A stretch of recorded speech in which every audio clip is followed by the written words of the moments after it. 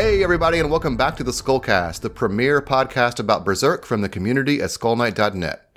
I am your eternal host, Walter, and joining me today for episode 132 are Azil. Hi! Griffith. Yo! Grail. Hello! And Gobolatula. Hello. Got all these G characters in our series. It's very on brand for us. Too many G's on the dance floor. Too many G's, that's right. I was to say we're a bunch of G's. Was that a Flight of the Conchords callback I just heard? What? Yes. Oh, man. That's great.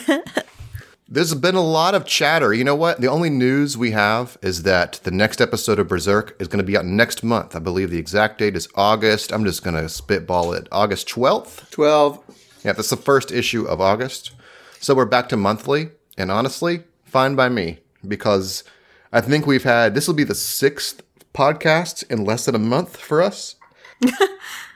So that's the only real piece of news. I will say, despite my many reservations about this episode, I feel like as someone who runs a Berserk fan site, it's been a really fun week. A lot of talk, both in the chat and in the forum. A lot of people, mixing it up more than normal, I would say. I think the happenings in this episode led that, obviously, but I don't know. I think that's a good sign, regardless of all the other reservations, and I have plenty.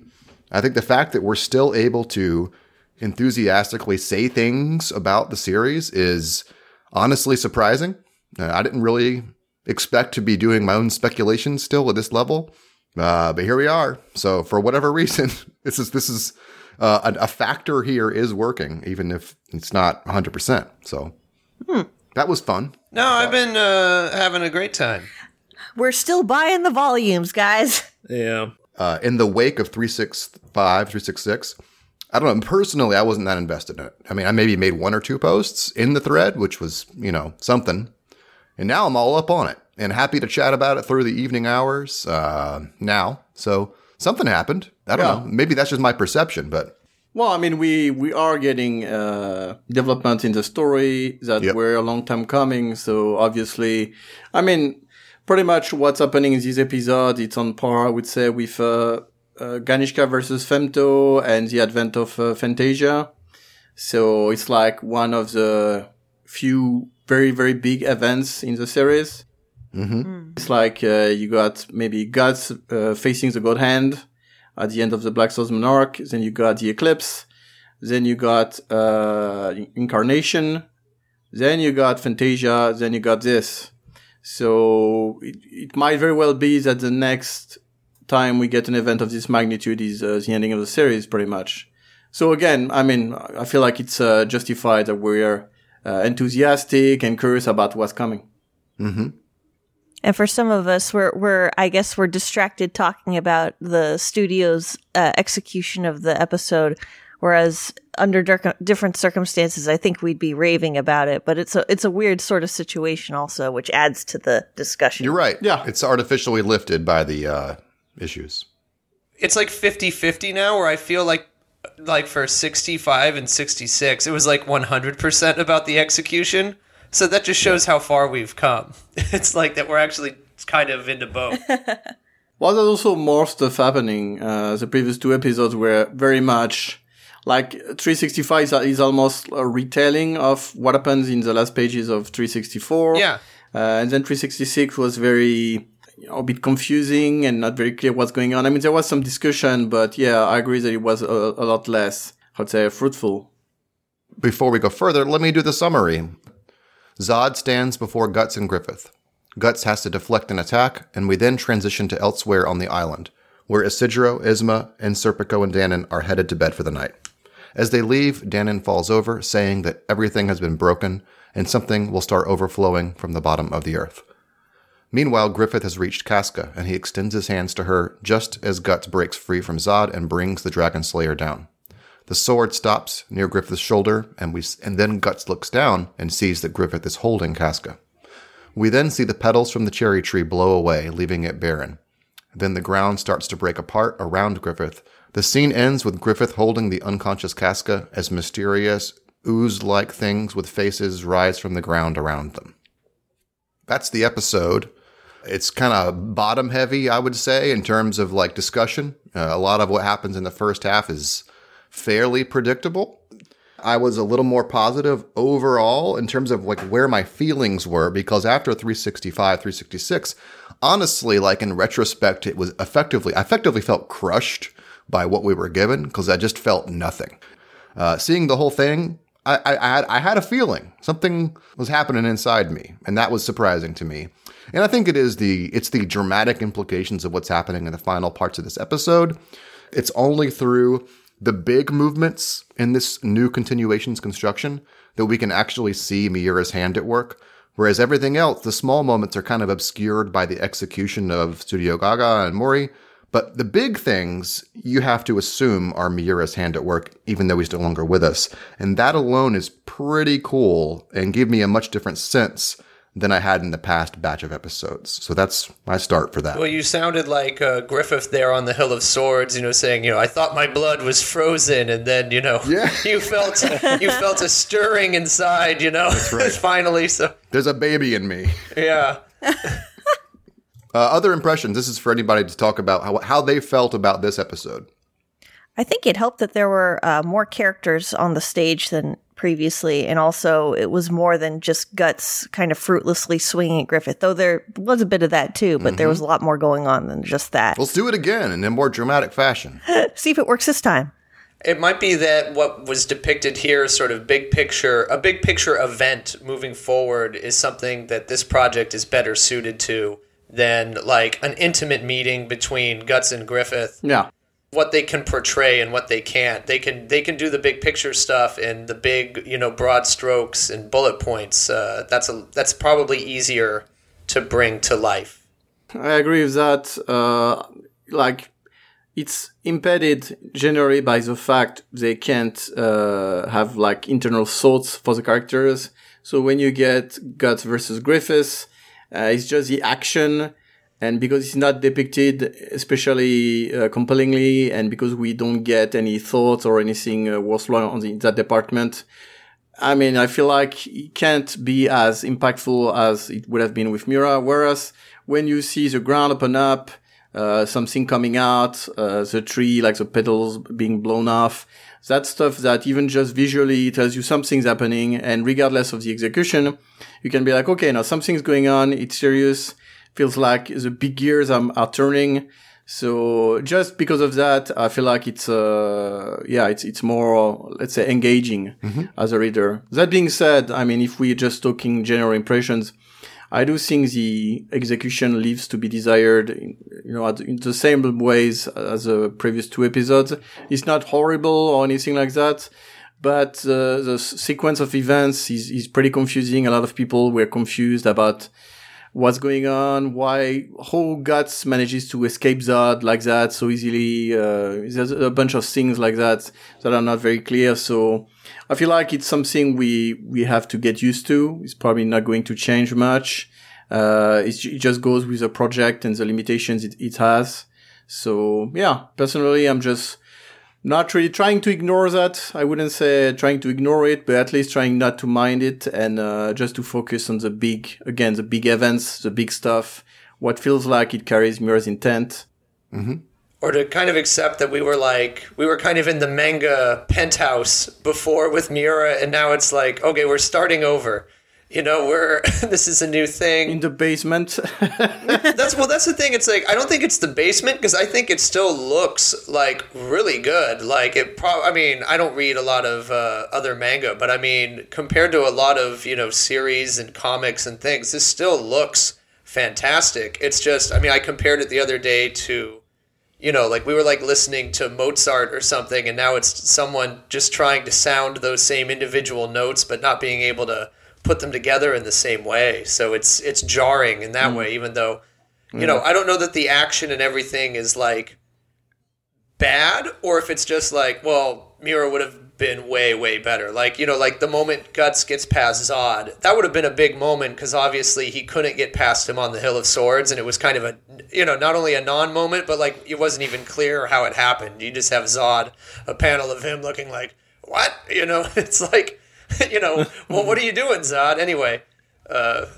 someone else has impressions, I'm sure. Yeah, we'll get into specifics for sure. Yeah. It feels like I've gone from reading Berserk to reading Claymore immediately afterwards. I don't know what that means. Walk me through that. Claymore is another manga that has, Big swords. big swords, and it was inspired by Berserk. Okay. It's not that great. It's not that great. Okay. Exactly. Yeah, It's no Berserk. Okay. Yeah. It's fine. It's fun, but it's not a masterpiece. Yeah, and you can say, I mean, it's not just the artwork. I feel like a lot of people are like, oh man, the artwork, but there's two things, and some panels are looking fine. Can't deny that. Some backgrounds are good. In some other places, they're cutting corners, but again, that personally is not something I feel like focusing on or anything like that. That being said, where I feel like it's really inferior to even series that you guys might not consider to be great is really in the paneling and just storytelling and sequencing of what's going on. The way the scenes follow each other, the panels follow each other.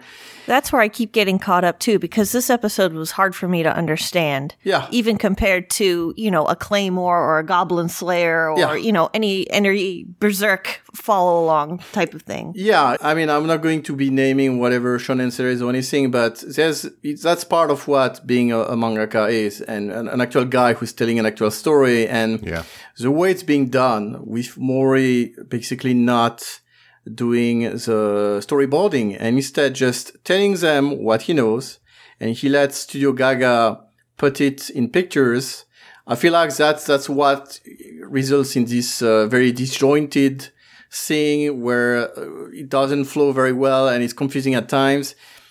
To me, there's two effects. The first one is that Mori probably doesn't have a lot of information to go on, and the guys, either the staff, what Mira tells them is probably like they have an idea. Like, for example, he might say, well, Guts attacks Griffith relentlessly, but he can't do anything to him. That's it. Mm-hmm. He swings, but he can hit him. And then he finally hits him in the back, but he does no damage. So you get that, but it's not enough to know, like, how does it not do damage? Does it go through him? Does it get warped? Does it get dodged? Does it get deflected? When he hits him and nothing happens? Is it because he stops it with his hand, like Femto did with Skull Knight's attack on top of Ganeshka? Is it because of something else? Is it a force field? Is it just... And so you end up with this, and it's not very clear. Same thing for Zodd. It's like, okay, there's Zodd there. Do they fight? What's happening? What Guts is thinking? How does Guts manage to get to Griffith? If they don't know, they can't depict it properly, and so that might be why we just see it being done like that, where it doesn't really make sense compared to previous encounters. At the same time, it might also just be a matter of these guys. I mean, we've said it before, not so long ago, they were just drawing the grass in the background. So, like, it's a huge step up for them to be doing this, but it still doesn't mean they're like veteran mangaka. And to get to that level, I mean, it just... They didn't have, 5 years to practice their craft, making a proto series and then moving on to making a masterpiece. They had to start recreating a masterpiece from a very consequential moment. Yes, and I mean what as described, it sounds like a very stilted creative process where you've got one person telling other people what to do, and then they have to do it, and it's not like one guy, it's certainly not the auteur theory at work, So even compared to I'm thinking of something everyone knows it's famous, like Dragon Ball. It's very cartoony. It's obviously shonen, but it conveys a lot of interesting and out there wild ideas in its action. Even though it's very over the top and zany, but it has all this interesting stuff. Berserk also has its own really cool, over the top, interesting action ideas, throughout the series, and we haven't really gotten anything like that. It's been more by the numbers, Guts is trying to hit Griffith, and so we'll see if it ever gets beyond that or if it ever conveys that kind of feeling. Guts versus Zodd should be whoa, the last Guts versus Zodd fight, people were losing their minds. They couldn't follow it, not because it doesn't make sense, but because, oh my God, like so much is going on. Like it was like Mira was attempting something there. He was taking a big swing with the way he showed the action in that. Yeah. That's probably something that's still going to be lost. Yeah, and I think it goes back to what we were saying about here we see a huge event on the island. The tree is being damaged or weakened. The island is breaking apart, or at least a part of it is opening up and something's coming out.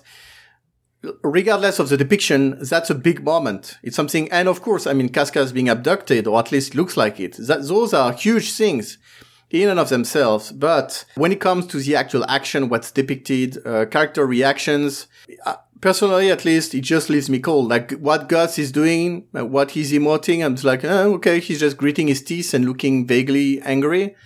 And sweating a lot. He doesn't seem upset. He seems both insanely upset either all the time or not upset enough. Like when Zodd shows up, is like, oh, great. You know, it's like he sees Zodd and he's like, oh, it's this asshole again. Oh, I hate this guy. You know, this should be like the end of your fucking world, dude. I mean, this is it. Yeah. But the big problem with Guts is that he's given nothing to do in this episode. Not really. I mean, he's not the star of the show here, but so he's just dodging, running, missing his attack. He's pure but action. There's also nothing, although we can never know his thoughts because they're not going in that direction, not even anything that's bubbling to the surface. Like, I'll give you an example, just a thought, was during the eclipse when Guts is fighting the apostles, trying to get to Casca, right? His emotions are escalating throughout that process, and it leads to desperation. A big moment, right? When he realizes Casca's right there, right? Well, Griffith's holding Casca, so shouldn't we be getting a fraction of that? A little bit? Yeah, whereas it looks like when you see his reaction, it's not even clear if he's reacting to seeing Griffith hold Casca or if he's reacting to the fact his sword did no damage. Yeah. Or the fact, so it's just, and people were confused, several people about whether like the hit didn't actually do anything or whether Guts actually held it back. I do think he actually hits him at full power and it just doesn't do any damage. But like both are arguable and it's a testament to the fact it's pretty confusing and not clear actually what's going on.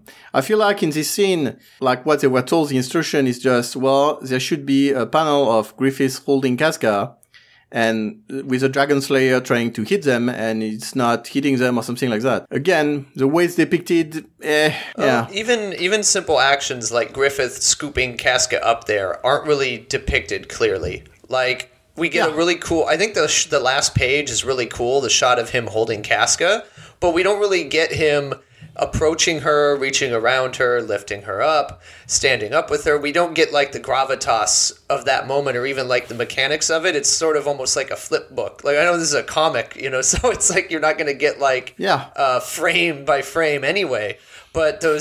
But we're not getting Schierke or Farnese's reactions either, so it's all very awkward. I agree. We're not getting their reactions or even their like logistical position in all this. And then also we don't really see, any hint of like Guts, Griffiths, Casca's, if anything, emotion as this is happening. No shots of their face. Even if Casca's just clearly looking exhausted and unconscious. Something that would make us feel for her in that moment. Yeah. And the weird part of this is basically what Maury explained would be the case, but now that we're seeing it in action, we're seeing kind of the limitations of this style of storytelling. So it's not like I even feel like I can complain about this, even though I am complaining.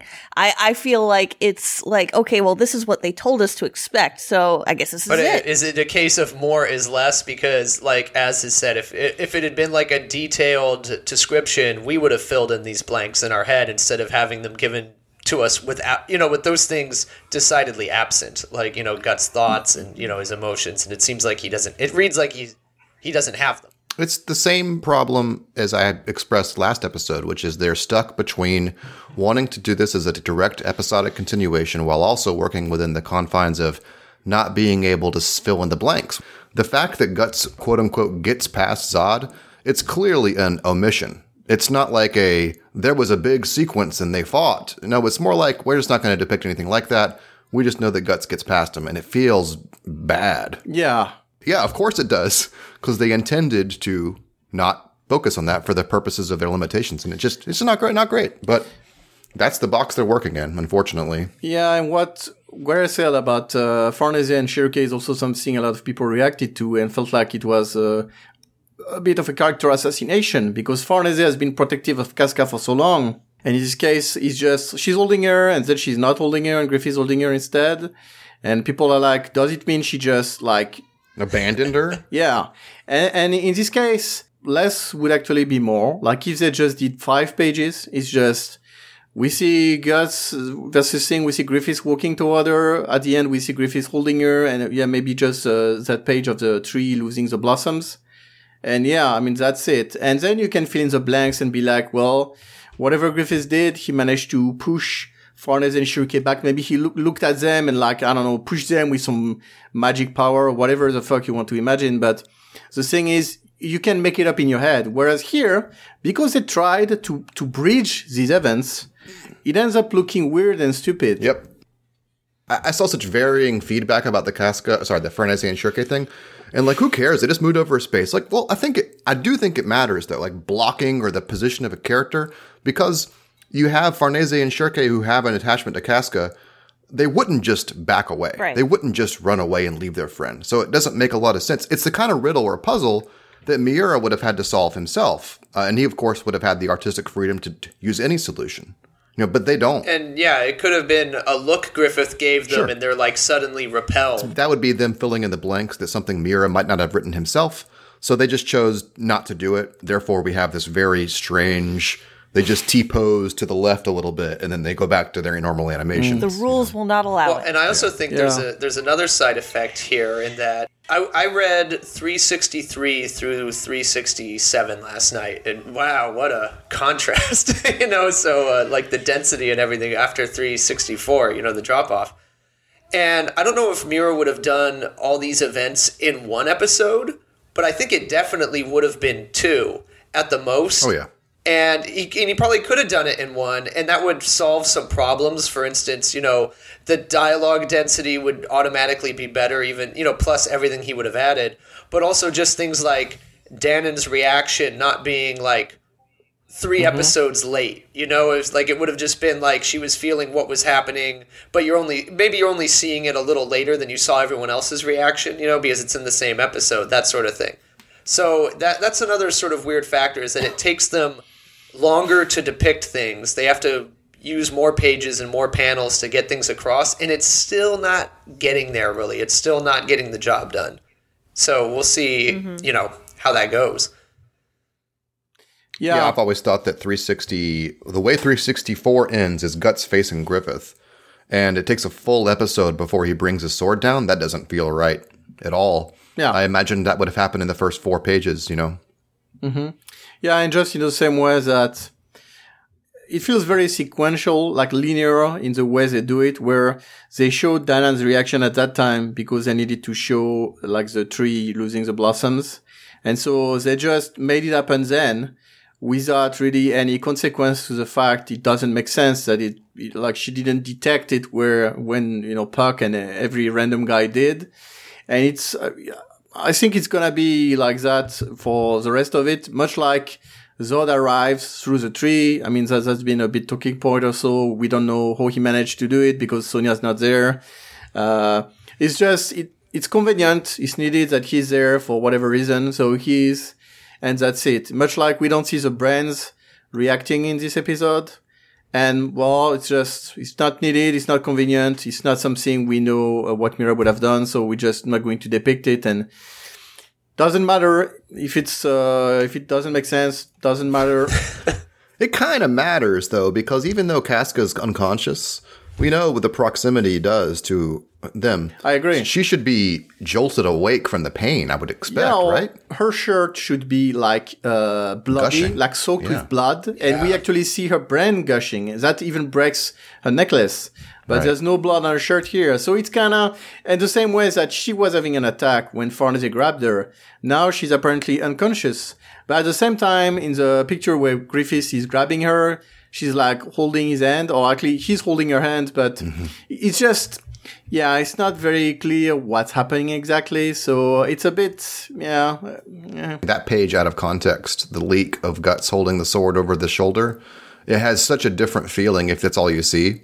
Yeah. If all you see is that moment of, it looks like Casca's clasping Griffith's hand, right? Which leads to a whole different train of thought than there really should be in this moment.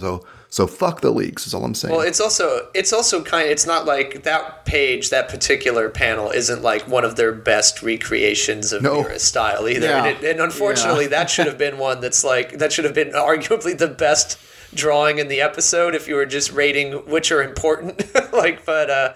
So that didn't help either. But I guess in defense of the new crew here, I can see what's wrong with it. I also marvel at the fact that, I wouldn't know where to begin with this. It's like, even if, let's say, even I was like a 10-year comic vet, I still wouldn't know where to begin with, recreating this and doing it justice.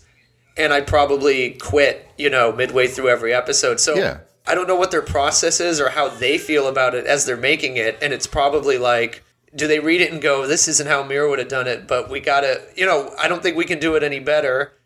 I think it takes serious guts and balls, honestly, to do what they're doing. Yeah. Guts Particularly, balls and balls and lots of them too. Particularly for it to be them, those who really, really knew him well, to decide how to fill a white page, with his creations. As you said, Griff, you were intimidated by it, and I can't imagine it being them as well. I know it's tough, even to commit art to page for it to be living off of Mira's legacy. It must be really, rough. I mean, Maury said on Twitter that he actually had insomnia for several nights because he was just worried what the public reaction would be. And I think they generally are under a lot of pressure. He must be under a lot of pressure. And I think, I've said it before, but he's pretty much the reason the project is happening, or at least this version of it, because he's the one who agreed to do it, and he's the one who knew the rest of the story. And I'm guessing the staff is also under a lot of pressure to try to perform and do some things that doesn't look too bad. So yeah, it's tough. It's tough it's tough on them. It's a weird sort of contradiction, as a fan, you come up against this sort of thing and you really want to support the team and cheer them on and let them know that this is something that hopefully will honor Mira's memory. But at the same time, because you're so used to living in the penthouse, as Griff was saying, and now you're in the basement, it's such a weird feeling, and you're used to a different sort of experience when reading Berserk. And so the continuation is just a very surreal feeling. So it's hard not to express that at the same time. So I just keep going back and forth being like, oh, they're doing their best. This is really good, but oh, damn. Yeah, I can't help seeing what I see. I think I've said it in the chat, in the thread. We're all seeing the same things, but it's I feel this great sort of vacillation between that's not good, and then also feeling protective of the team and thinking well, I don't want to tear down their tribute to Mira and be, and sort of I wouldn't want them to be get a bunch of bad feedback and be discouraged or anything, but I would want them to if they see what's wrong and they can go, oh yeah, let's do things differently, that would obviously be positive too. That's how I feel too. Maybe they can try to improve the style and do a little better on the paneling, incrementally. 'Cause, yeah, maybe they can say oh yeah, we didn't notice that because we're just so in the weeds trying to draw all this stuff that we've never done before, for the series, that it's we didn't notice that we missed that. Yeah. I still do think they should have named it something else. Oh yeah, that no question. Oh yeah. Yeah, as I would actually help them maybe having a little pressure instead of pretending it's just going on. Nothing. Would that be more awkward in the sense of then it's hey, we're doing Berserk IPs, the sequel series, It's I see it both ways as well. I don't know. Where I know what you mean, but at the same... It sounds better to me. I could take it either way. Yeah, I don't think, as long as it's clear from the beginning that it's not something you're just not going to be doing it for 20 years, and then there's another character, and Godson is going to continue the journey.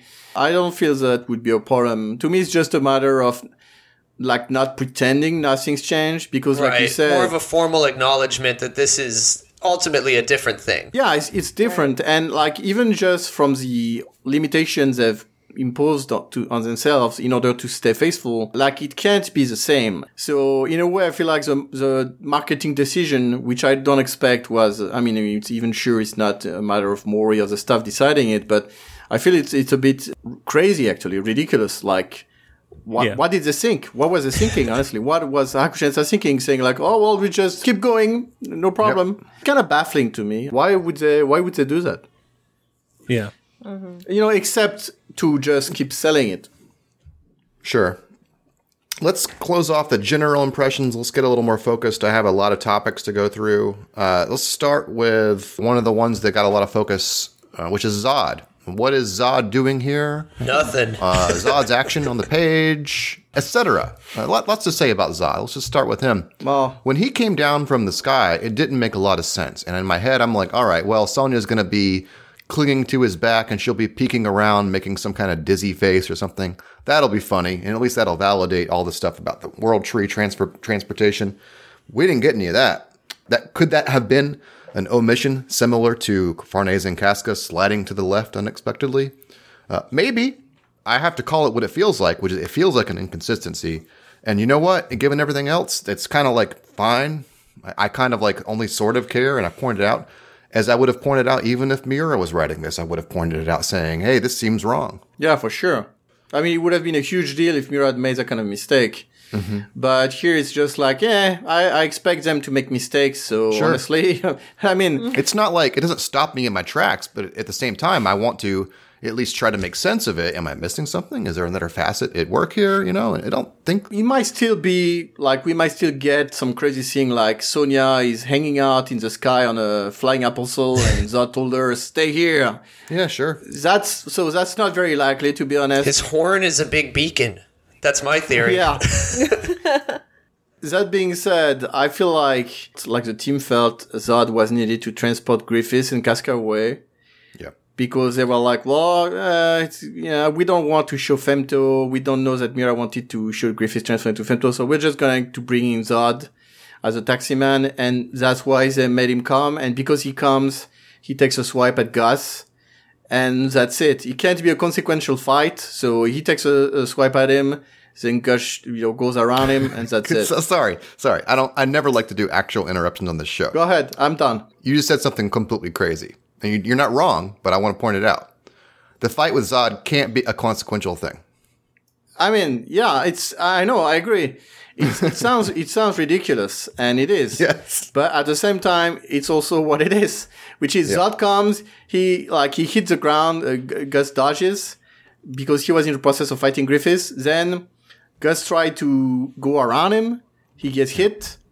Then he goes around him anyway and hits Griffith, and we don't know what Zodd does. And then Zodd is just looking at what's happening, dumbfounded. Yeah, he stays still. He does not advance on Guts. He doesn't even hit him after Guts, brings his sword down on Griffith. He's just sort of, I guess, he's hanging out with Fark. It's your fight now, boss.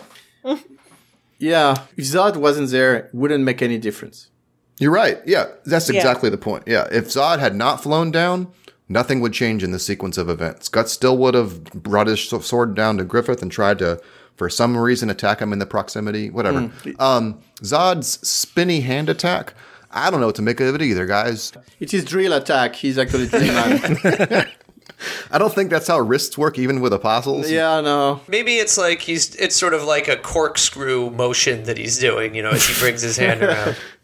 I think they were trying to jazz it up a little. Maybe the sound effect is verb. Yeah, it's just, honestly, I feel like it's just, they didn't know what effect to make, so they did the swirling motion, and it's like, good enough.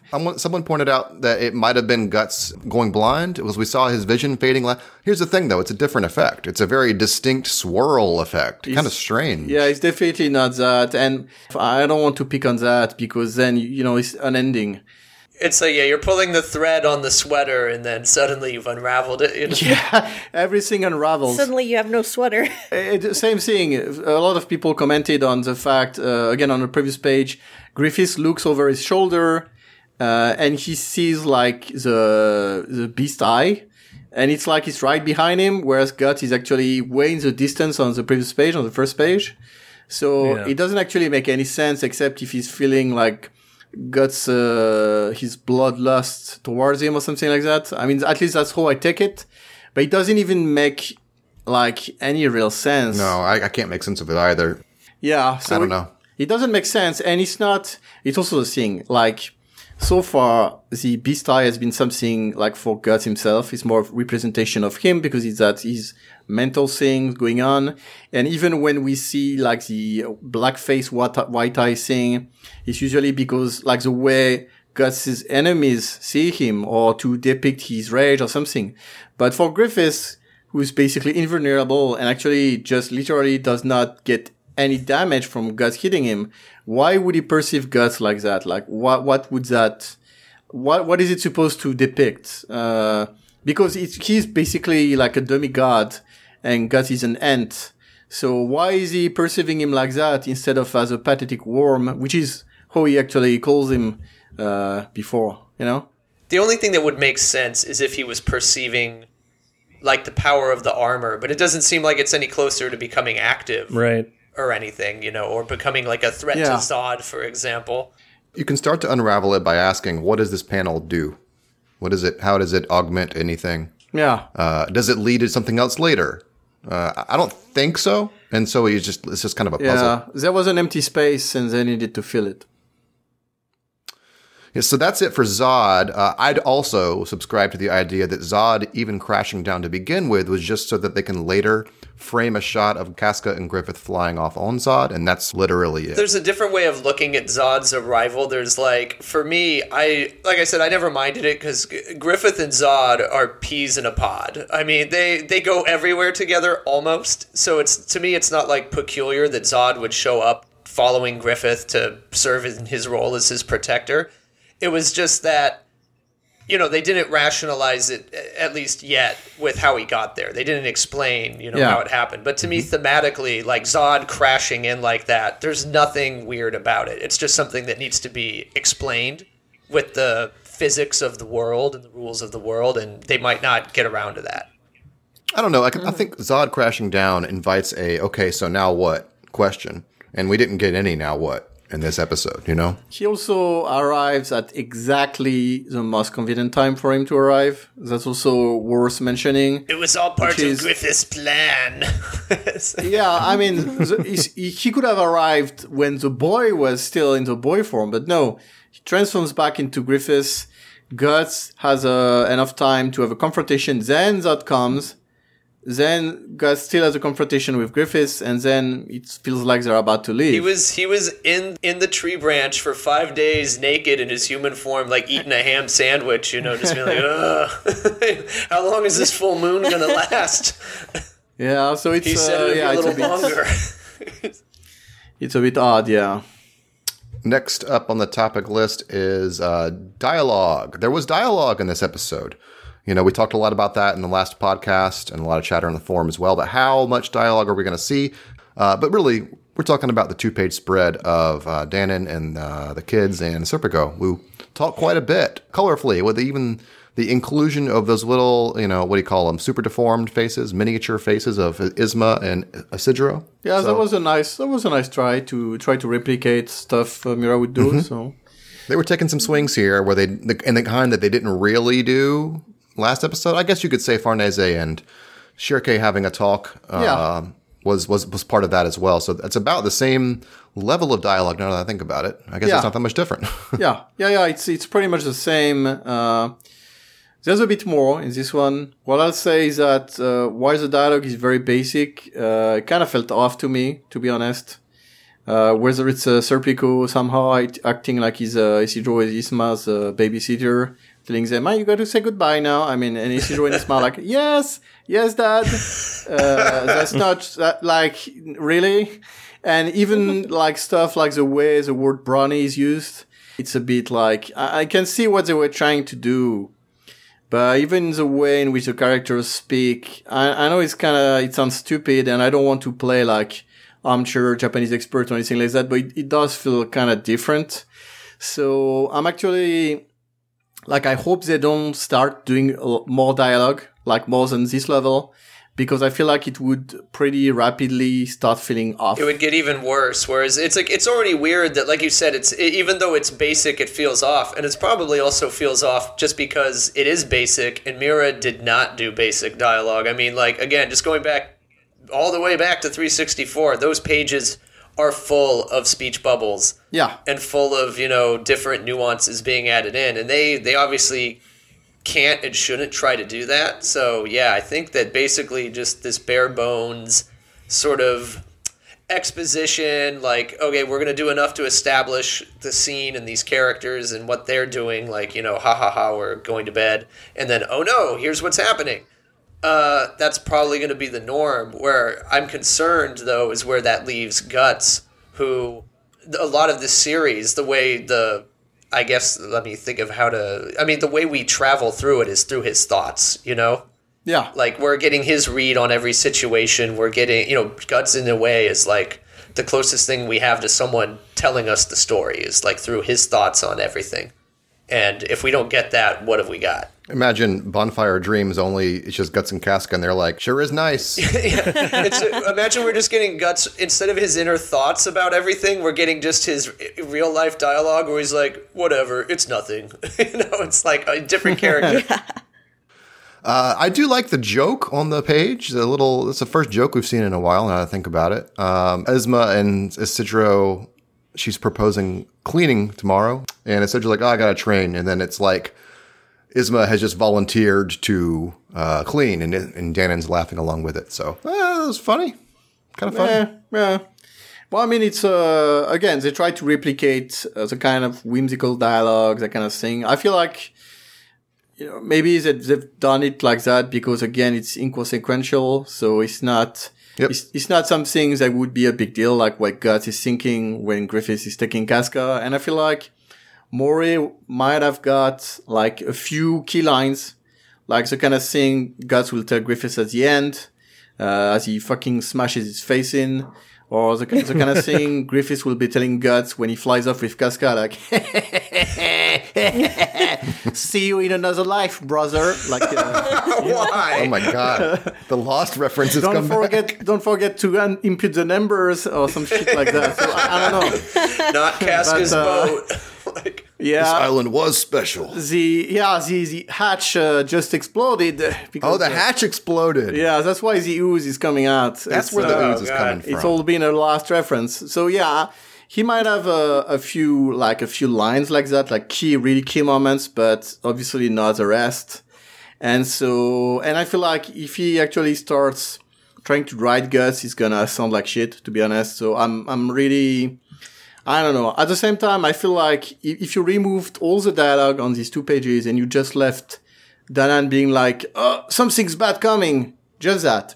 Like, that's the thing. How awkward would this whole page spread look without any talking except for that? Honestly, I mean, that's the format they signed up for, is my point. Yeah, you can the thing is, you could guess that they're coming back. Well, I think you're getting back to an illustrated summary, where it's like, we just get the scene set of them walking back, and then we just get the clear story dialogue of her going, something's wrong, and without trying to fill it in with sort of Berserk-like banter.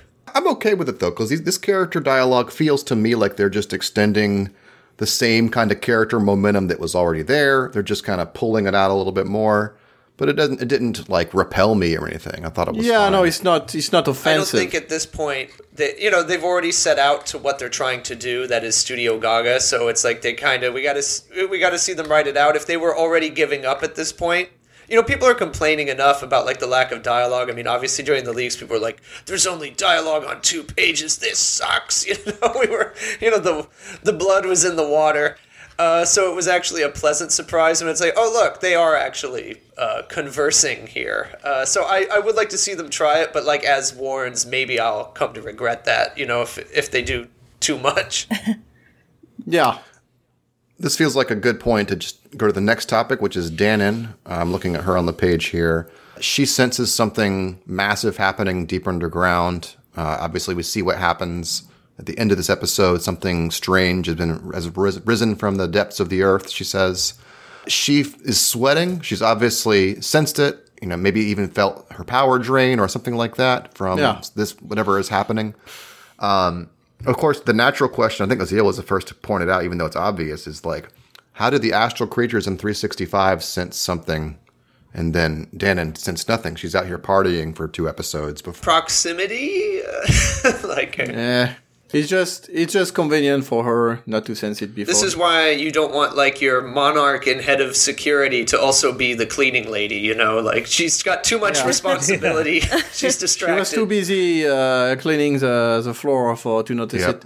No, I think, honestly, it's just convenient for her to notice it now. To me, the big question is she mortally stricken by whatever was done to the tree, or is she just weakened and might recover? Like, what's going on? Because I think, it's so obvious to me that whatever afflicts her is related to the tree, to the fact that we see the blossoms being taken away, vanishing by what feels like a gentle breeze, which is also kind of strangely depicted, at least to me. So, the question is, because, like, blossoms being taken from a tree doesn't mean the tree's dead, necessarily. It's not like... And they don't just fall on the floor or something like that. At the same time, it could still mean that the tree's dead. On the first page of the next episode, it explodes and black ooze comes out, and you're like, oh, man. It could be the case. I do hope Danny can make a comeback, though, because like a lot of other people, I was kind of hoping that she'd be able to stand up to Griffith at least a little bit, along with the gurus. She doesn't just have, like, a heart attack and die as a result of this. I don't think she will. I think they introduce her as a powerhouse, and yet the most she's done is, of course, the Corridor of Dreams, which is very, very cool. I don't think you introduce a character like that only for her to just, faint. It doesn't seem right. They opened up that can of worms with her and Skull Knight, with her, being the spitting image of his beloved, and obviously her beloved is buried under the tree and whatever's going on there. Yeah. Right. And from a practical perspective, she was also supposed to be teaching Farnese about some special type of magic. I know that feels like the least, worry right now, but... I signed up for classes. What the hell? Yeah, still, Farnese was supposed to learn about it, and I don't feel like it would have been set up just for it to be, too bad, she's dead. No, you're not going to learn anything. Just because no one said it, I'll say it, is that, we've talked about this for years, but I think some... newer readers or that weren't around for back in 10 years ago or so is Cheech. How when they introduced Cheech in the manga, it seemed to be a hint at things to come. I remember even thinking back then, you can listen to the podcast rereads, we thought the introduction of a new kind of elf that's tied to a tree or a plant felt like it could be something hinting at the way the Elf King at the time would function. And here in this episode, we see the petals blow away. To me, I immediately thought about Cheech. Those flowers blowing away in the wind like that. The implication that has, which is the lessening of power. Yeah, well, it's a bit of a different case, but indeed, the parallel remains that if the tree dies, I would expect Danan to die along with it, and vice versa. So yeah. Yeah, I guess the question is just how close is Danan to that situation? Yeah. I feel like the whole point is that her power was keeping whatever's coming at bay. And it's been disrupted and like maybe cancelled even. We don't know how. That's what, that's probably on purpose, but it's a bit jarring also that we don't exactly see what's going on. We don't know how it happens. It just happens. I'm guessing it will be revealed in the next episode, but, for now I'm just like, curious what's going on. Mm-hmm. I do think it's meant to be mysterious and, bigger than human hands, that kind of thing. All that to me is in line with the way that Griffith has been depicted. I think the problem is not conceptual. It's just in the execution of this from panel to panel. Yeah. It is a weird, ethereal, weird, you can't put your hands on it thing that's happening. And we're seeing it happen in a way that's hard to grasp.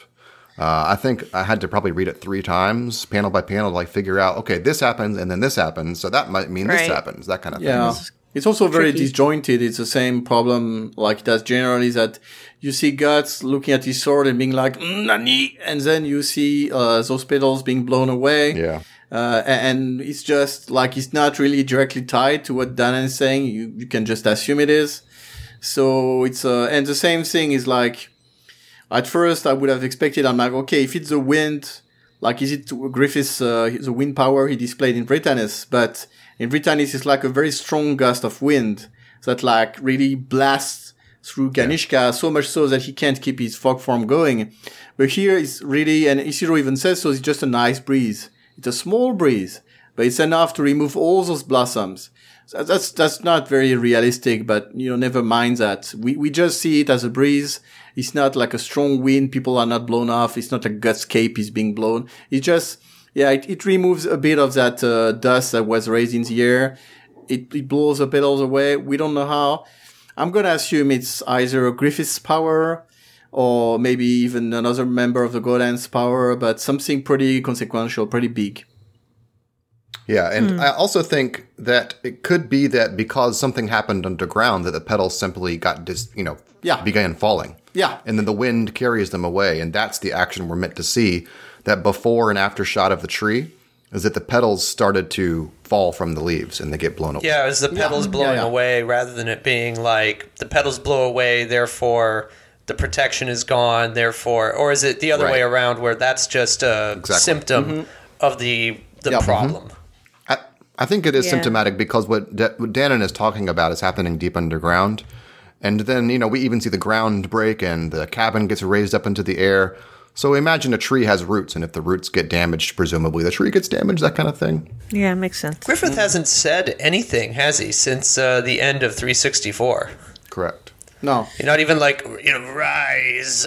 Because Griffith's dialogue is probably requires the most amount of poetic language. Be like him and Skull Knight are not going to be conversing anymore, like on top of Ganishka. Yeah. It's very difficult because Miura always kept it close to the vest. Because, there's Griffith's the facade where he's like, hey, I'm a nice guy. And then there's his actual self, which is Femto's Rings of Darkness, who regards human life as just playthings or whatever. So that's why he has like 3 internal thoughts in the last 20 volumes. And all of them are about the boy. Mm-hmm. So showing him saying something to Guts, showing his internal thoughts, very, very difficult. I feel like, again, we might get an exchange between him and Guts while he flies off, because that's something Miura might have told Mori, but other than that, probably not. It's going to be like in the form of like the Tobey Maguire Spider-Man memes. He's going to do like, later chump, and then just jump on Zodd and fly away. Let's go on to Guts. I started by saying I don't think it gave Guts much to do here other than grit his teeth. His big action here is breaking past Zodd and bringing his sword down in a dramatic fashion, although he's done that a few times in the past episodes, so I'm not sure what he expected to happen here. Obviously, he's got to do something. I get it. He's Guts. That's his verb, is to slash things with the big dragon slayer. I get it. But it doesn't make a lot of dramatic tension sense in this moment. I think the way the sword comes down and that big plume of smoke and the sword resting on the shoulder, I can kind of squint and imagine how this might have been depicted under Miura. And, imagine how this was in Volume 8 when Guts had this big duel with Griffith. And a reminder, this moment was described or hinted at to us in this French interview 2 years ago. Yeah. That, Guts' next duel with Griffith was coming up. Now, whether that was intended as a duel or whether that was a translator's, flourish, we don't know. Yeah. But the stage was set for a duel. Imagine how this might have been framed by Miura as like a mirror of Volume 48 or Volume 8. And yet the difference, of course, is that now Guts is completely outpowered, can't do anything about it. And it being drawn in a different way that would give you a more dramatic feeling than what we get in this episode.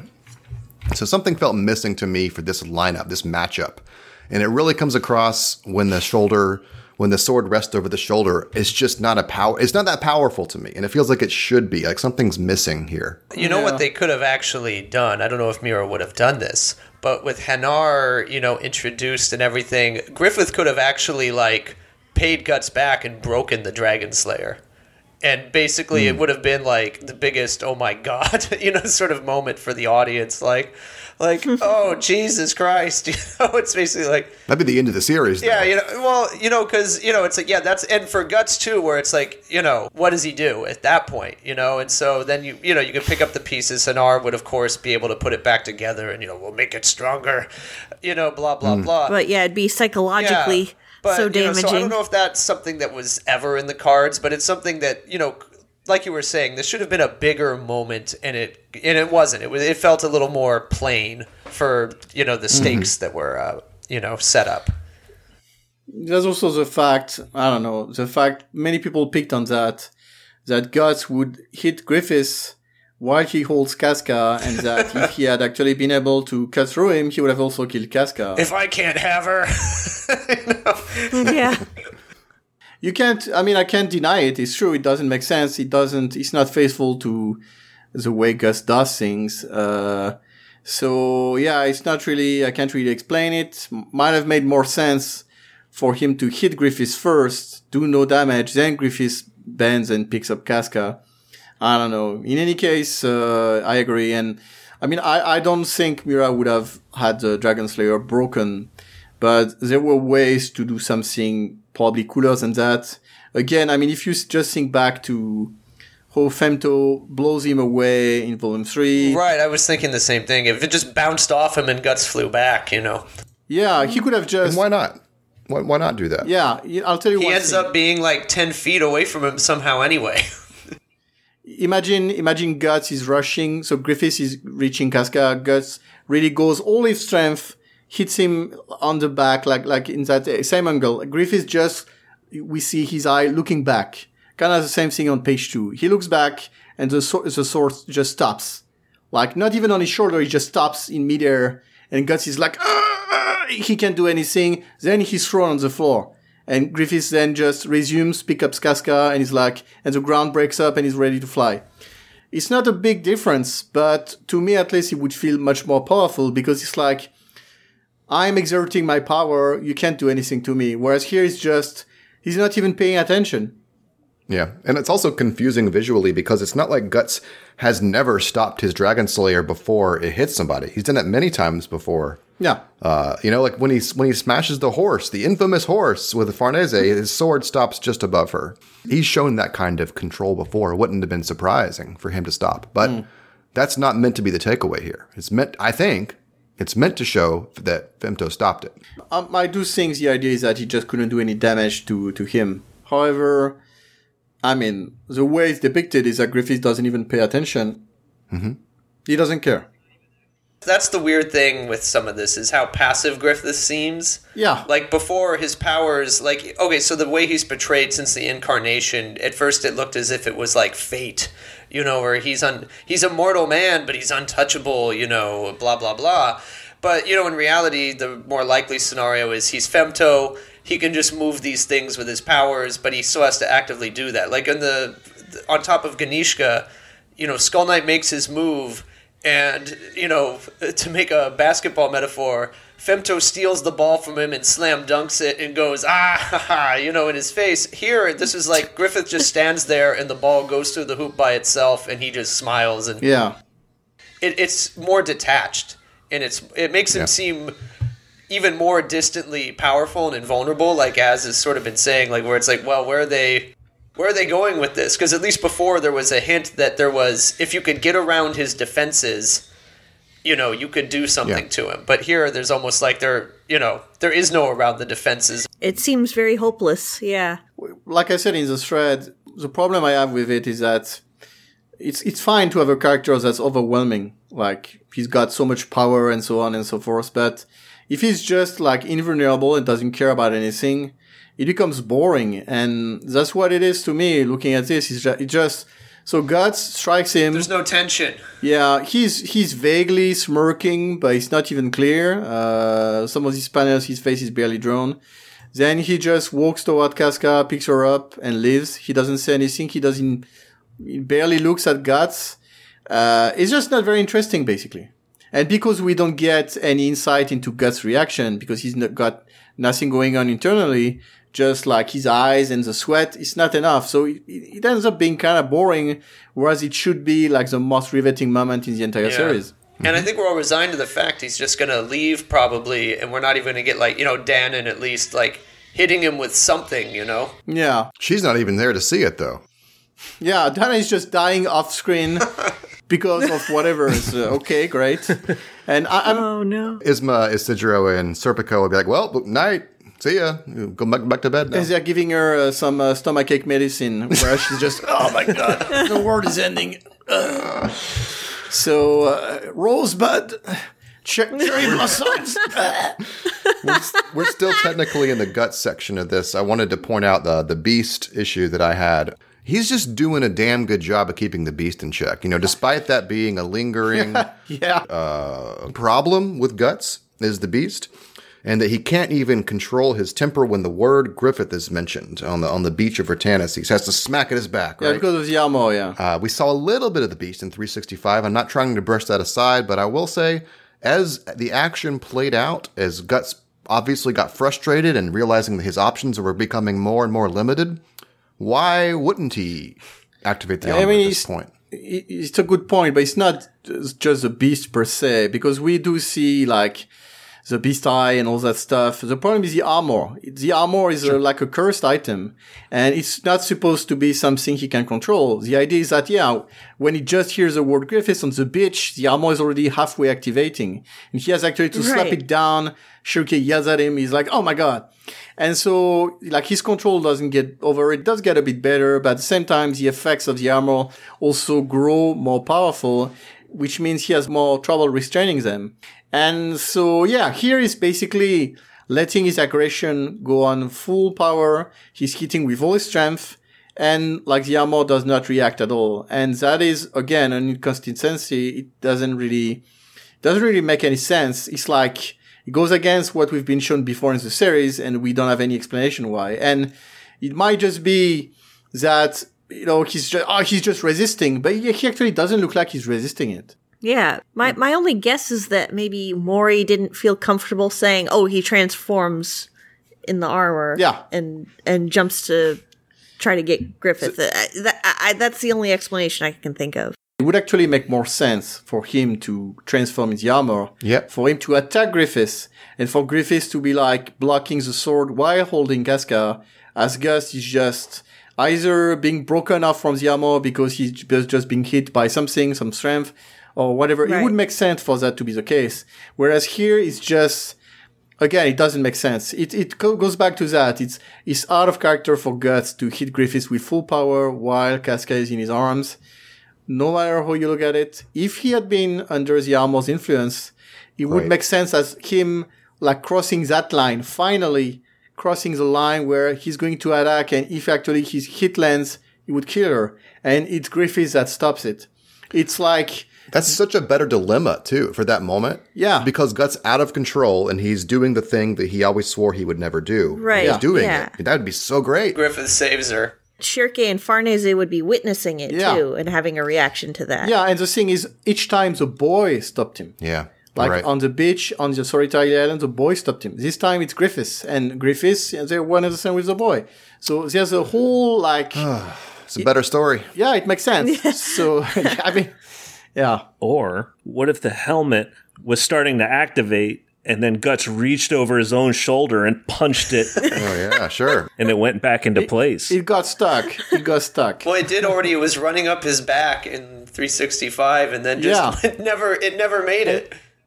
Yeah, I just think if Mori knew that the beast coming out in the armor was a card to play in this, he would have built up to it by hinting at it more and showing Gus struggling with it more.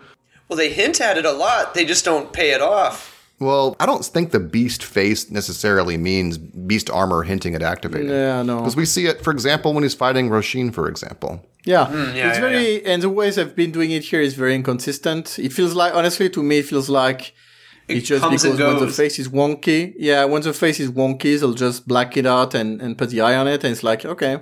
He needs to just walk around like that then. Yeah, that's how it felt like to me, because it's so inconsistent. The issue is it started with, we see the beast swimming up his back, the armor, and then we don't see it. We see him having those beast faces, but when we see him otherwise, he doesn't actually look like he's struggling with it. He actually looks like he's calm and in control. Surprisingly, calm and in control. No big deal. I got this, guy. That's the big inconsistency.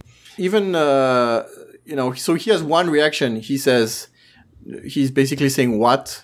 Just the beginning of that, after he hits Griffith and nothing happens. We don't even, it's not even clear what he's reacting to. It seems to be the fact that his hit did not do any damage. Yeah. But it's just, again, it's very, It would have been useful to say right then, my blade stopped? Yeah. Question mark? He could not be there and wouldn't change anything. If it was just a panel without the speech bubble, no difference. That's it for Guts, I think. Next up is, we talked about the tree already. Is there more to add on the tree? I think we pretty much got it. I think the concept is cool. The fact the blossoms fly off. I think the way it's depicted is confusing, like we said. I do think it doesn't necessarily mean the tree's dead. But it could also be dead. If it does, it means Griffith destroyed the tree in like a page and a half, like, which again doesn't bode well for our heroes. Yeah, he did it off screen while bending to pick up Casca and getting hit in the back with the sword, and he was like, I actually destroyed the island by just didn't pay attention. It just happened like that. I didn't even blink. I'm just like staring straight ahead, and this is all happening. It definitely happens off page because it happens while Guts is getting smacked by Zodd. Yeah. If there's any smoking gun for that moment, because it's the next page that Danon leans over, you know. I will say that it would make sense to me if it was kind of a coordinated attack by the other members of the God Hand, and it's not like particularly super likely to happen or anything, but it's just, for example, when Femto took care of Ganishka and then used a Skull Knight sword to cut him open and everything, he actually seems to be concentrating. Like, he has to transform into Femto to do that. And then Femto is actually concentrating on it. Like, he's exerting his power. They have a plan and a line, like with the Ganishka moment, like the wind moment, when, you know, he has all the giants pull the, you know, Griffith is basically like, we need some fresh air in here, you know, like, you know, so he puts a little mustard on it. Yeah, here it's just like, is Griffith doing something? I don't know. Yeah. So hard to say. Probably. Like I said, it would make sense to me if it was like something else at play which gets revealed next episode. Like you were saying, if this wind, you know, that he's used once before already, if this is the same kind of wind, even though it doesn't, you know, seem to be the same extremity, it would be cool if it was a revelation, if there was some other forces helping him, like, another God Hand, you know, all along. Yeah. And that they're still present, you know, doing little things, manipulating things, doing their part in this story. I don't think any wind even happened. I don't think it was any more windy than normal, other than Isidra's comment. You think the things just fell off, and that was just, the breeze carried them away? I do. I think something underground was the key action here, and we just don't get to see it. What we see is above the surface, the leaves start to fall. Well, that's more worrisome, because then it's like the roots died instantly or something. Mm-hmm. Yeah, that's what I was saying earlier. It might just be a matter of, like I said, the power being negated. Because if you expect that, like, the tremendous power of Danon and everything like that was keeping something at bay, I mean, I guess I'm moving on to the ooze. Yeah, go for it. Secret of the ooze. Yeah, I feel like so. My first reaction was like, well, that Danon's power was basically a seal that was preventing some ancient evil thing to come out, and now it's been disrupted and it's coming out. So like we said, it might actually be the other way around, that the thing that was dormant was awakened and disrupted her power. But I don't know, there's kind of a logic to, you know, something good was preventing it. Maybe that's why the tree was there. Maybe that's why Elfhelm was even created in the first place, why the magicians were around. Yeah. Who knows? We knew trouble was coming to the island, was a given from the beginning, from before they even arrived there. A lot of people were just assuming, well, Grumble is gonna come with his goons and just gonna set fire to the tree. He's gonna get the wish's head, and then he'll go to leave. And it's like, well, we already saw that 20 volumes ago. Why would we see the exact same thing? So I'm actually glad there's something new. And of course, I'll be super happy if it's an actual, like, God Hand level event. Oh, if it turns into, you know, Conrad or something. Yeah, I mean, that would be fucking cool. This continuation was a great idea. even if it's just like, I don't know, a pool of black shit, or the vortex of souls is you know what I mean, is has got a direct line to Elfhelm for some reasons that doesn't make sense. You know, it will still be cool. So yeah, does Griffith, can he just, is this like really the evil that's like fucking just under the ground wherever he walks, you know, that he's keeping under wraps basically, that he can pull up at any time? I mean, we do see that he's able to control the souls of the dead. So it kind of makes sense if he's also able to like draw after they've been in there a while and become actual evil guys who just want to rape and kill and possess people and eat human flesh. Ooh. These look different though. These specters, if you're going to call them specters, and I don't know that they are. Yeah. Because their eyes are warped, and we've seen that effect before, I think, with the incarnation guys, and it just seems like they've been down there a while, you know, and they have been down there a while long enough to lose their individual forms. Yeah. They've been fermenting. Yeah, I think it's supposed to be like a fluid-like substance where all these probably dead souls are, I don't know, marinating.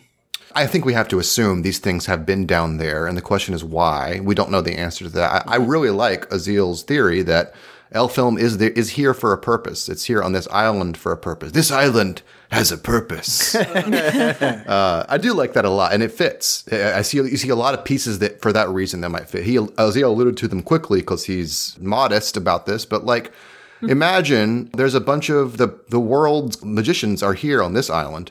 There's lots of protections. There's this weird time displacement thing around it, all of which to keep people away. Why keep people away? Because they like it, the peace and quiet? I mean, sure, maybe, but maybe there is something they are protecting from the rest of the world. That makes sense to me. Yeah, It adds a new dimension to it, for sure. I like that idea a lot. We also did get a lot of foreshadowing about the forest having low gravity because there's low barytas in it. Going deeper down. Did you say burritos in it? Burritos! My burritos. Baryutes. That's how it's pronounced in Japanese. The Fifth Element with Bruce Willis and Mila Jovovich. Good movie. Yeah.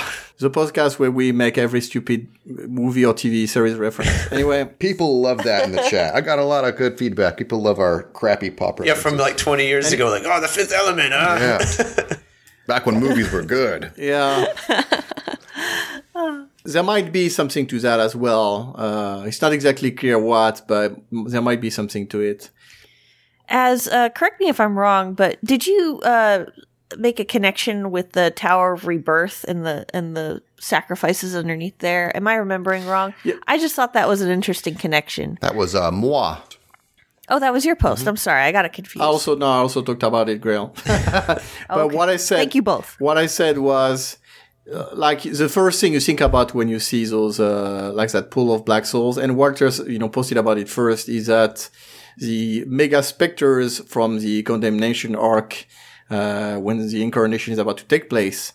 And so thinking about that, you're like, 1,000 years ago, Geyser's capital city was destroyed. So could it be that, like whatever resulted from that, has been imprisoned there? The problem with that is it happened halfway across the world, and we actually see down the Tower of Rebirth that there are still corpses there, and like the ruined city was actually there. As soon as, as recently as when Guts and company rescued Griffith. So, doesn't make much sense. At the same time, who knows? Maybe like... It is a weird parallel, like a bunch of presumably dead souls being underneath something or dead bodies. It's just like, okay, what can I do with this idea right now? There's already at least like 2 or 3 giant wells of dead coagulated souls in the series. Yeah. So, if there was another one, it's like, it happened. Yeah. Add it to the They're list. not necessarily related. You could also think that, for example, the woman Dana resembles was also there when she died, with Geyseric at this capital city, presumably. So again, could it be like that a part, like the city was displaced to the middle of the ocean in some specific place and some parts remained, but most of it disappeared and it's actually like Elfhelm was sealing it or something like that? It's kind of far-fetched. But that's the problem. When another just a random thought, but again, it's far-fetched and you have to do a lot of heavy lifting. Could it be connected to like the dead god hand, the presumably dead god hand somehow? Yeah.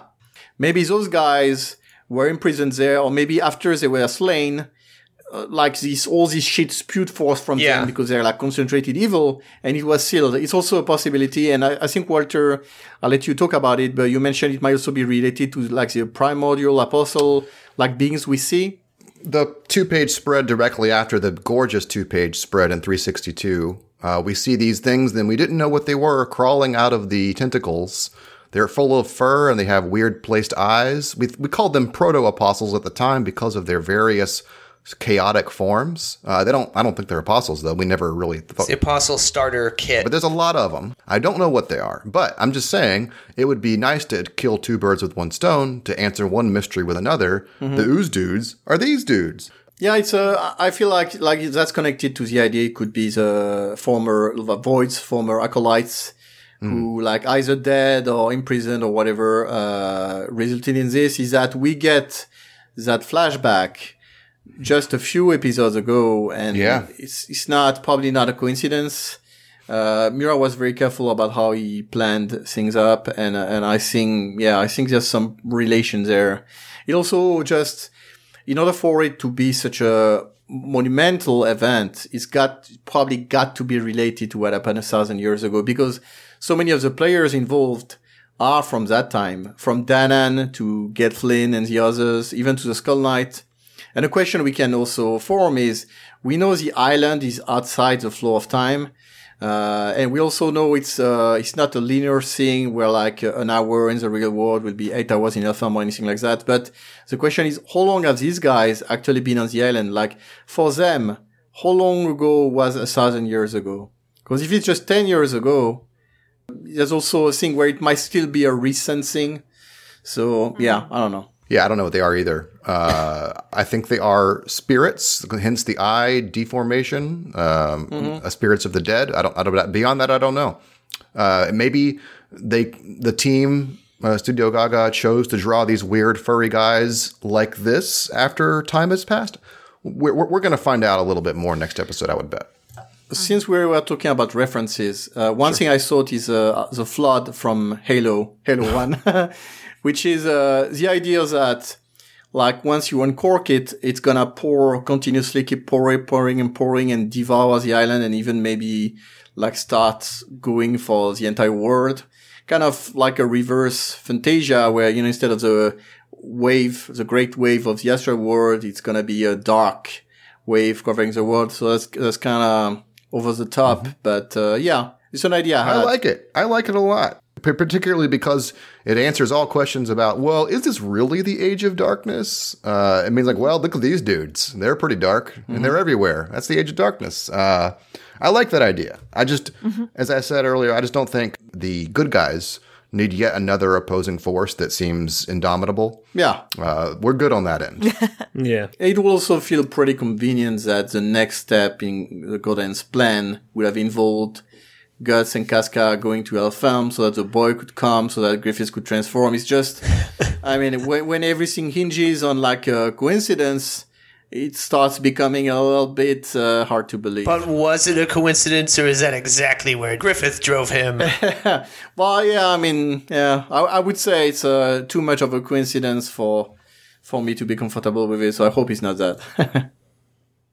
It's so funny that we've gotten this far, guys, and we're an hour and a half in. We have not mentioned the word kidnapping yet. True. Or abduction. Yeah, because that was like, woo, that was the star of the show on the internet this past week was, that's it. Casca's already in Falconia having tea with Charlotte. Next episode, that's it. It's over, folks. Griffith's sword again. Charlotte would remember her. That would be the most interesting thing. Do we think this is 100% going through? I don't think so. No. I mean, the Skull Knight has still to do whatever he plans to do, and I mean, Griffith has got Casca in his arms now, so his hands are full. Especially since he's grabbing a fucking boob. Yeah, I was going to say. Great move, guys. It's a part of the boy. The boy took over that part. It's just mom. He's hungry. I mean, give him a break. I would have preferred if he was just holding her shoulder, but I guess... Zodd's face in the background says it all. Zodd's face is great. He's wondering why he's even here. What the fuck am I doing here? What's going on here? You're going to bring a girl with me? I thought this was going to be way cooler when I was like, I thought we were going to be conquering the world, man. It was just you and me, buddy. What's going on now? Third wheel? For real? Anyway, yeah. I don't think it's 100% sure that he's going to be abducting her, but I do feel like it's the most likely scenario at this point. And it's a big swing, that's for sure. It's a big, bold change. I think we talked about this before a couple times about how does Griffith solve the problem with the boy? Well, he could take Casca to Falconia. I feel like we've said that Yeah. a number of times before, but we didn't really fully explore it because to me, it still sounds outlandish to me, given all the other possibilities on the table.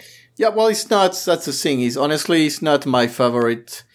Out of all the possible developments there are for Casca, it's really not what I would have preferred, or what I would prefer, because she has so much room to grow with her current companions, and of course there's Farnese, but even Schierke and Isidro, to whom she could be like a kind of a mentor, and it already started a bit with Isidro.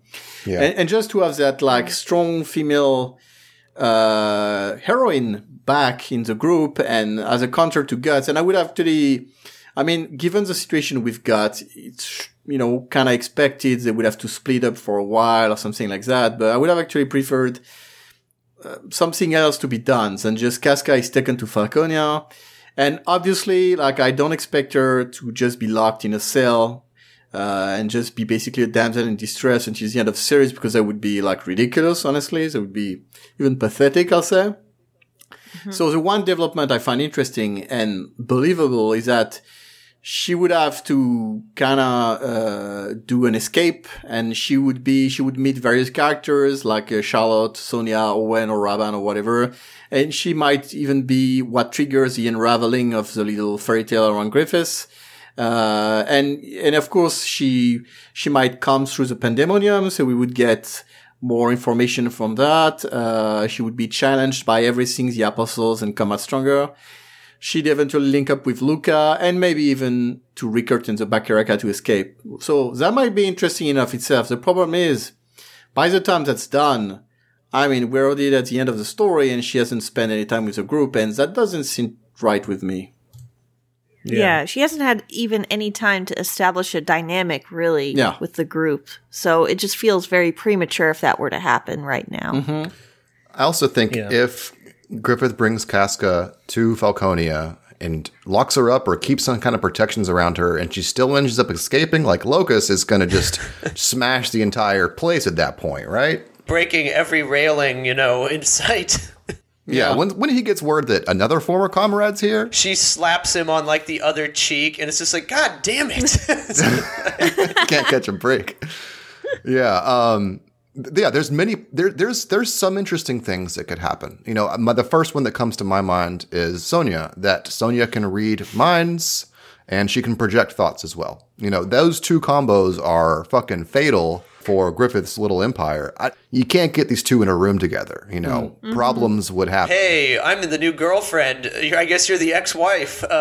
How's it going? Yeah. Like, how'd it work out?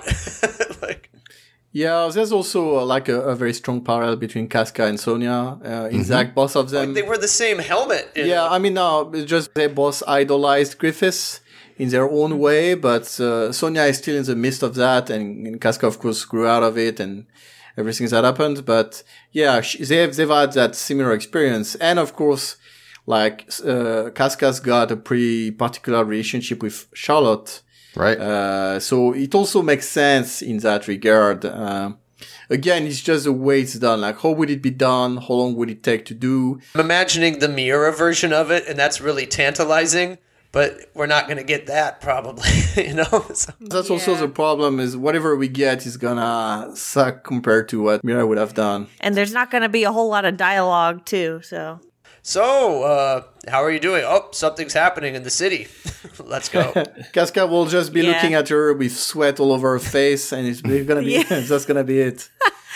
All those things, and I'm not saying those aren't, you know, good possibilities, but I would trade everything. I would throw that away for all the other things Aziel already mentioned. Like, I really wanted to see Casca become the leader of Guts Group. That it felt like it fit so natural, like a missing puzzle piece. Yeah. I really, really, really want to see that. And that's why, I mean, maybe that's the only reason that I think it's not going to happen. Just because it's not as exciting to me personally, which is selfish. Yeah. It makes a lot of sense to me. We didn't mention it, but why would Griffith abduct her?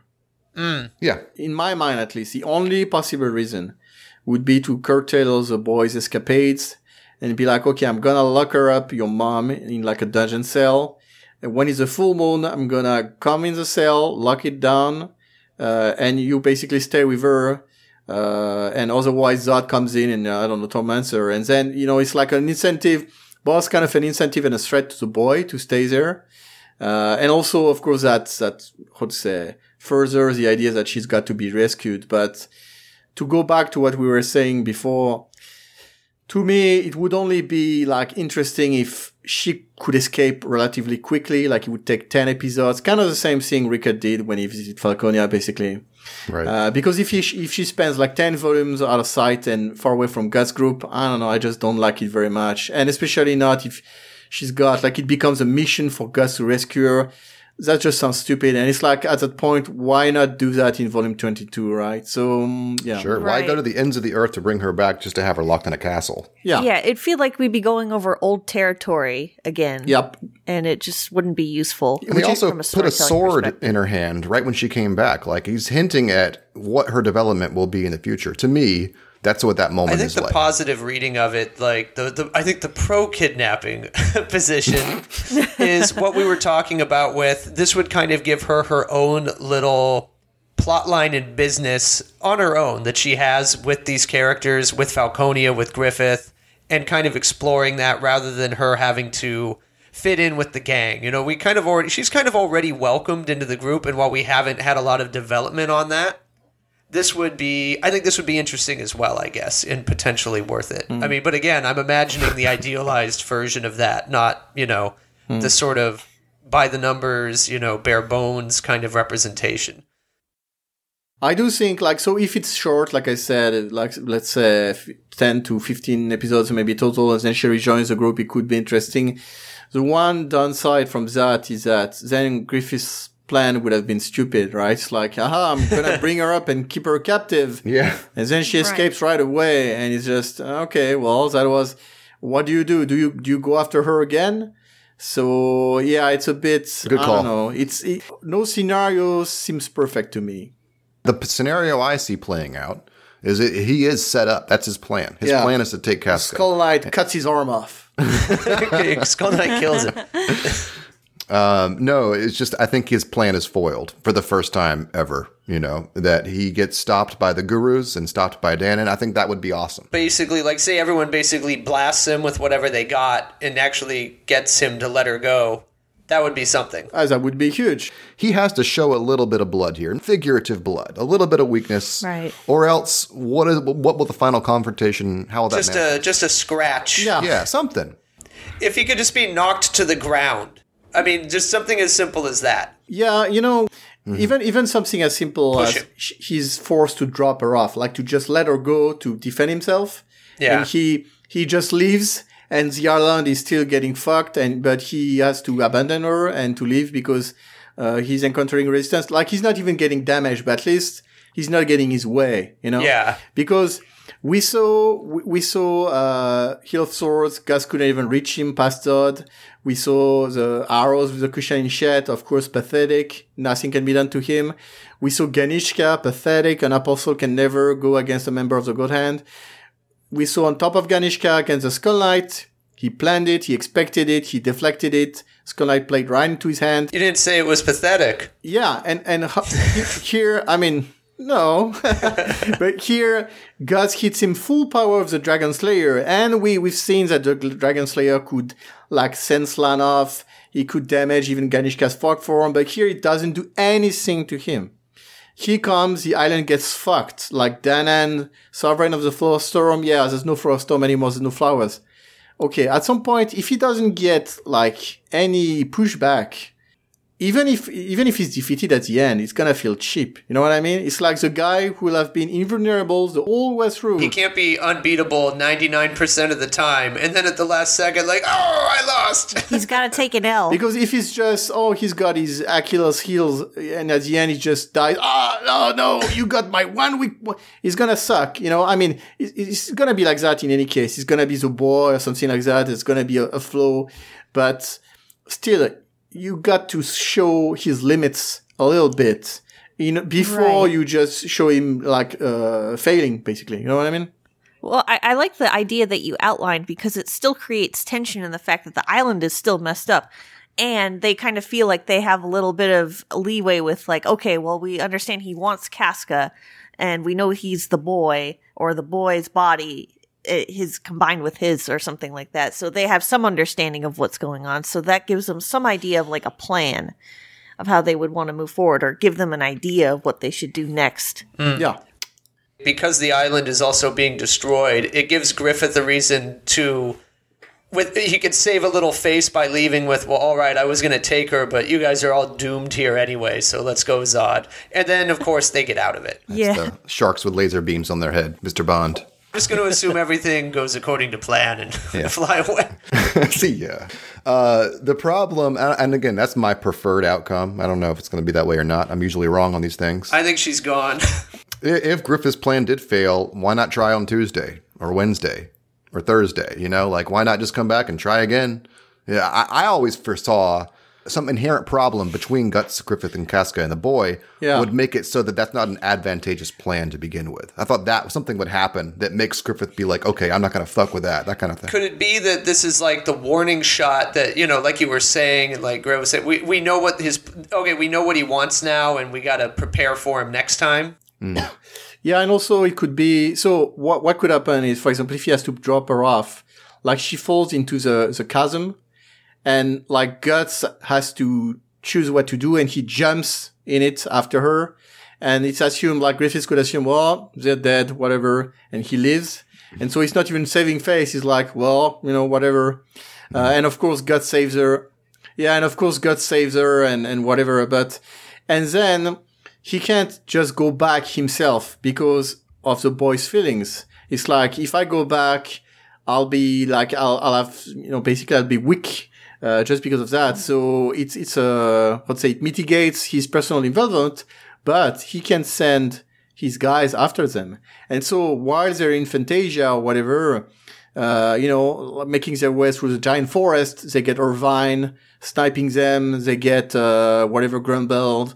So, you know what I mean? And so that also creates an occasion for these guys to show up and to be adversaries, instead of, I don't know, just a final gigantic battle where it's everybody against everybody.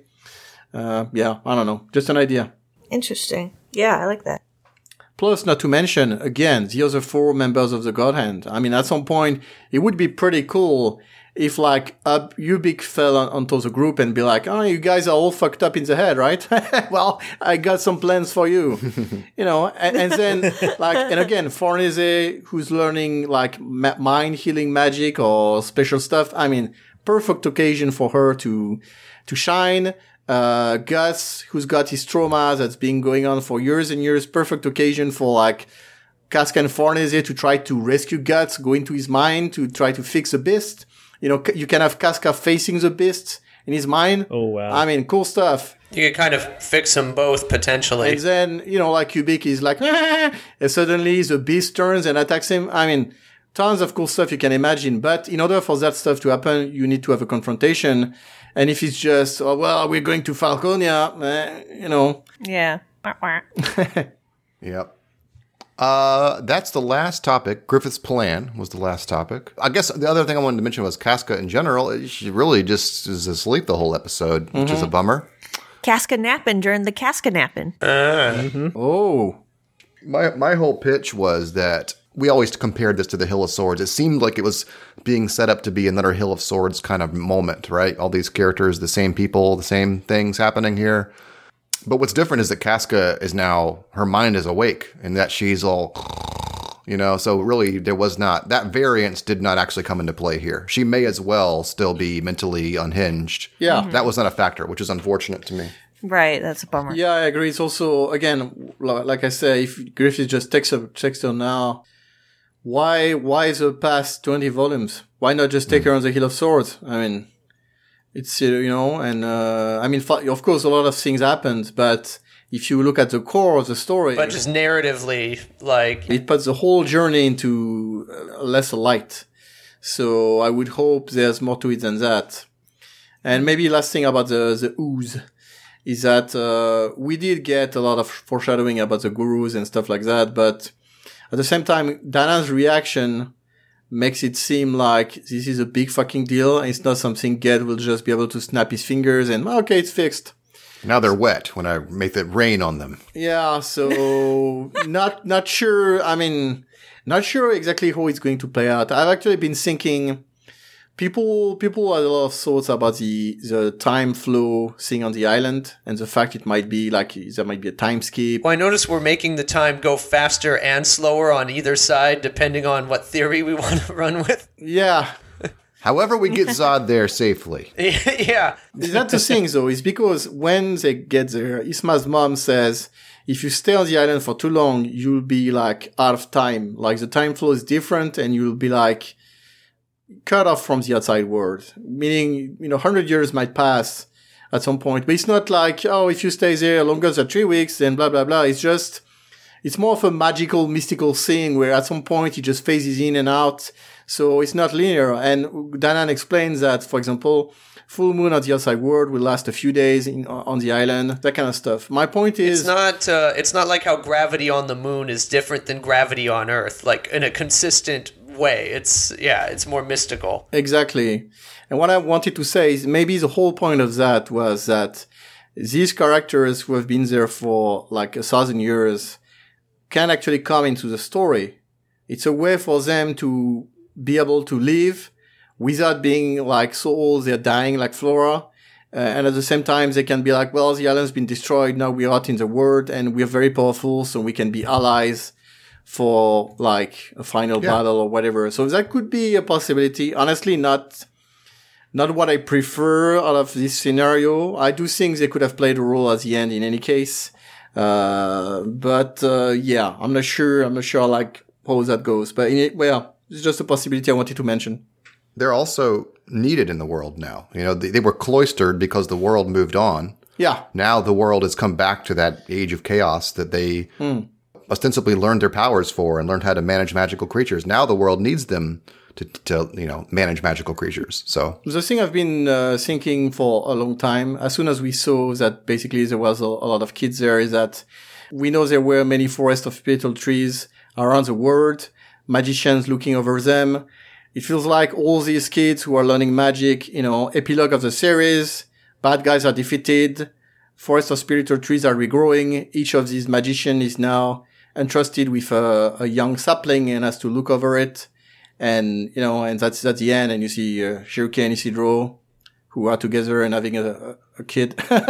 Yeah. The next generation's important, and we see a little bit of them here. Yeah. So that's something that felt pretty, I wouldn't say obvious, but kind of flowing naturally from this situation where you've got these guys, the gurus can play the role of the heavy hitters, throwing fireballs or whatever at the walls of Falconia. It's a bit, I'm saying it cheesily on purpose, but, as helper, and the next generation can be like, what takes over, and it's like end of the story. So, curious how that would play in any case. It's not really related, but you mentioned the next generation of magic users and all. It's so curious to me as I was looking through volumes 37 to now recently. There's such a generational gap on the island. You see these young magic users and you see the old ones. Not a lot of middle-aged ones. They're really old or they're kids. Yeah. It's just, it's strange. And Schierke does not know her parentage. And I kind of mentally link those things. Yeah. The fact that Schierke's origins are mysterious. And it's at least at a glance strange that there's no obvious parentage for the other magic users on the island. It's just a little something that sticks out. And I don't have a grand theory or something, but I think it would have eventually have been addressed. Could it be that they have been the caretakers of the other trees that were destroyed? The adults but not old? Yeah. Could be. Yeah, that generation might have gotten wiped out by caring after the trees, that kind of thing. Exactly. I also feel like, again, if you think that these guys have been on the island and they're from a long time ago, maybe during the battle against the previous God Hand and their plan, all of these guys were wiped out. So the kids are left and the old guys are left. Right. That being said, we do see some more middle-aged teachers, like they are just gurus. Of course, we know there's a great gurus, the 4 old guys, and there's a Volvaba who's also like an old crone. But we also see a couple shots of like the normal teachers. But probably because it's boring, Mira didn't spend long on it. Yeah. Just regular gurus. Yeah, it's true. There's a regular gurus. There's a guys. Middle management gurus. Mixing the potions that Puck is just, like dropping random shit into. That kind of stuff. They're just dead heads. They're not Jerry Garcia. Yeah.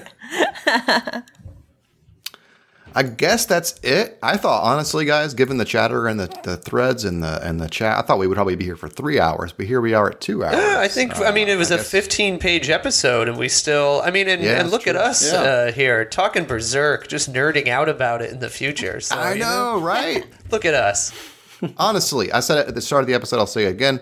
I didn't expect to be this enthusiastic, or at least enthusiastic about talking about Berserk after I saw 365, 366. And yet here I am, excited to see how it plays out, even with all the other nonsense that we spent an hour and a half. We just had to get it out of our system. I mean, it'll be like every episode. Yeah. Well, also, I think we're at to me, the other end of the honeymoon period about adjusting to what this relationship's going to be like. Like, so this is who I'm married to, that kind of thing. Like, okay, so he doesn't put the toilet seat down. Okay, I just got to live with that. So he farts when he eats chili. I mean, I don't even like chili. It's fine. We don't have to eat chili anymore. That's what these episodes have been like. Yeah, well, it's more of my husband beats me up. Come on, Then he says he loves me, so I stay with psychological abuse, at the very least. You're a worthless piece of shit. But here's a morsel of something good. That's true. The ass half of this episode is like but he has his good moments too. Maury, he winds up and throws a punch right at your face, but he stops it at the last second, and you can't tell if it's because he can't move his fist anymore or never mind. I just yeah. That's the kind of games he plays with you. Wow. Well, that's it for this episode. Thanks for joining us. If you have not checked out the Patreon yet, we're at patreon.com/sknet. We've had a lot of people join in the past month. Thank you so much for everybody. Azil and Puella do a ton of updates. I think Azil, he said recently there's like 150 new posts as of last week or 2 weeks ago, just in the past year. And all of those are really interesting for anybody following Berserk. Interviews, translation, tidbits, rare merchandise, stuff you guys would love. Lots of good stuff in there. Yeah. Everyone here can speak to how awesome it is. And also, if you like this podcast, we do have many podcasts available. I think we're up to episode 17 now. Those come out once a month. 18 soon. Those are fun, shorter, more focused, more laid back, I would say. Even more laid back than this. Could be. Sometimes alcohol gets involved, so... The drunk cast. The last thing I'll say is the Patreon money goes towards Puella and her translation efforts. So giving back to the community. It's like investing in something you believe in. That's the idea here. So it goes to Puella and her ability to offer professional translations of Berserk and Berserk interviews. Some of those will be coming out soon. I believe the next thing she's going to do is the artwork of Berserk catalog. There's a new interview with Miura. The last interview with Miura, I should say, is in that, and we have not even gotten really a hint about what's in that yet. I don't know that I've seen anything come out about that.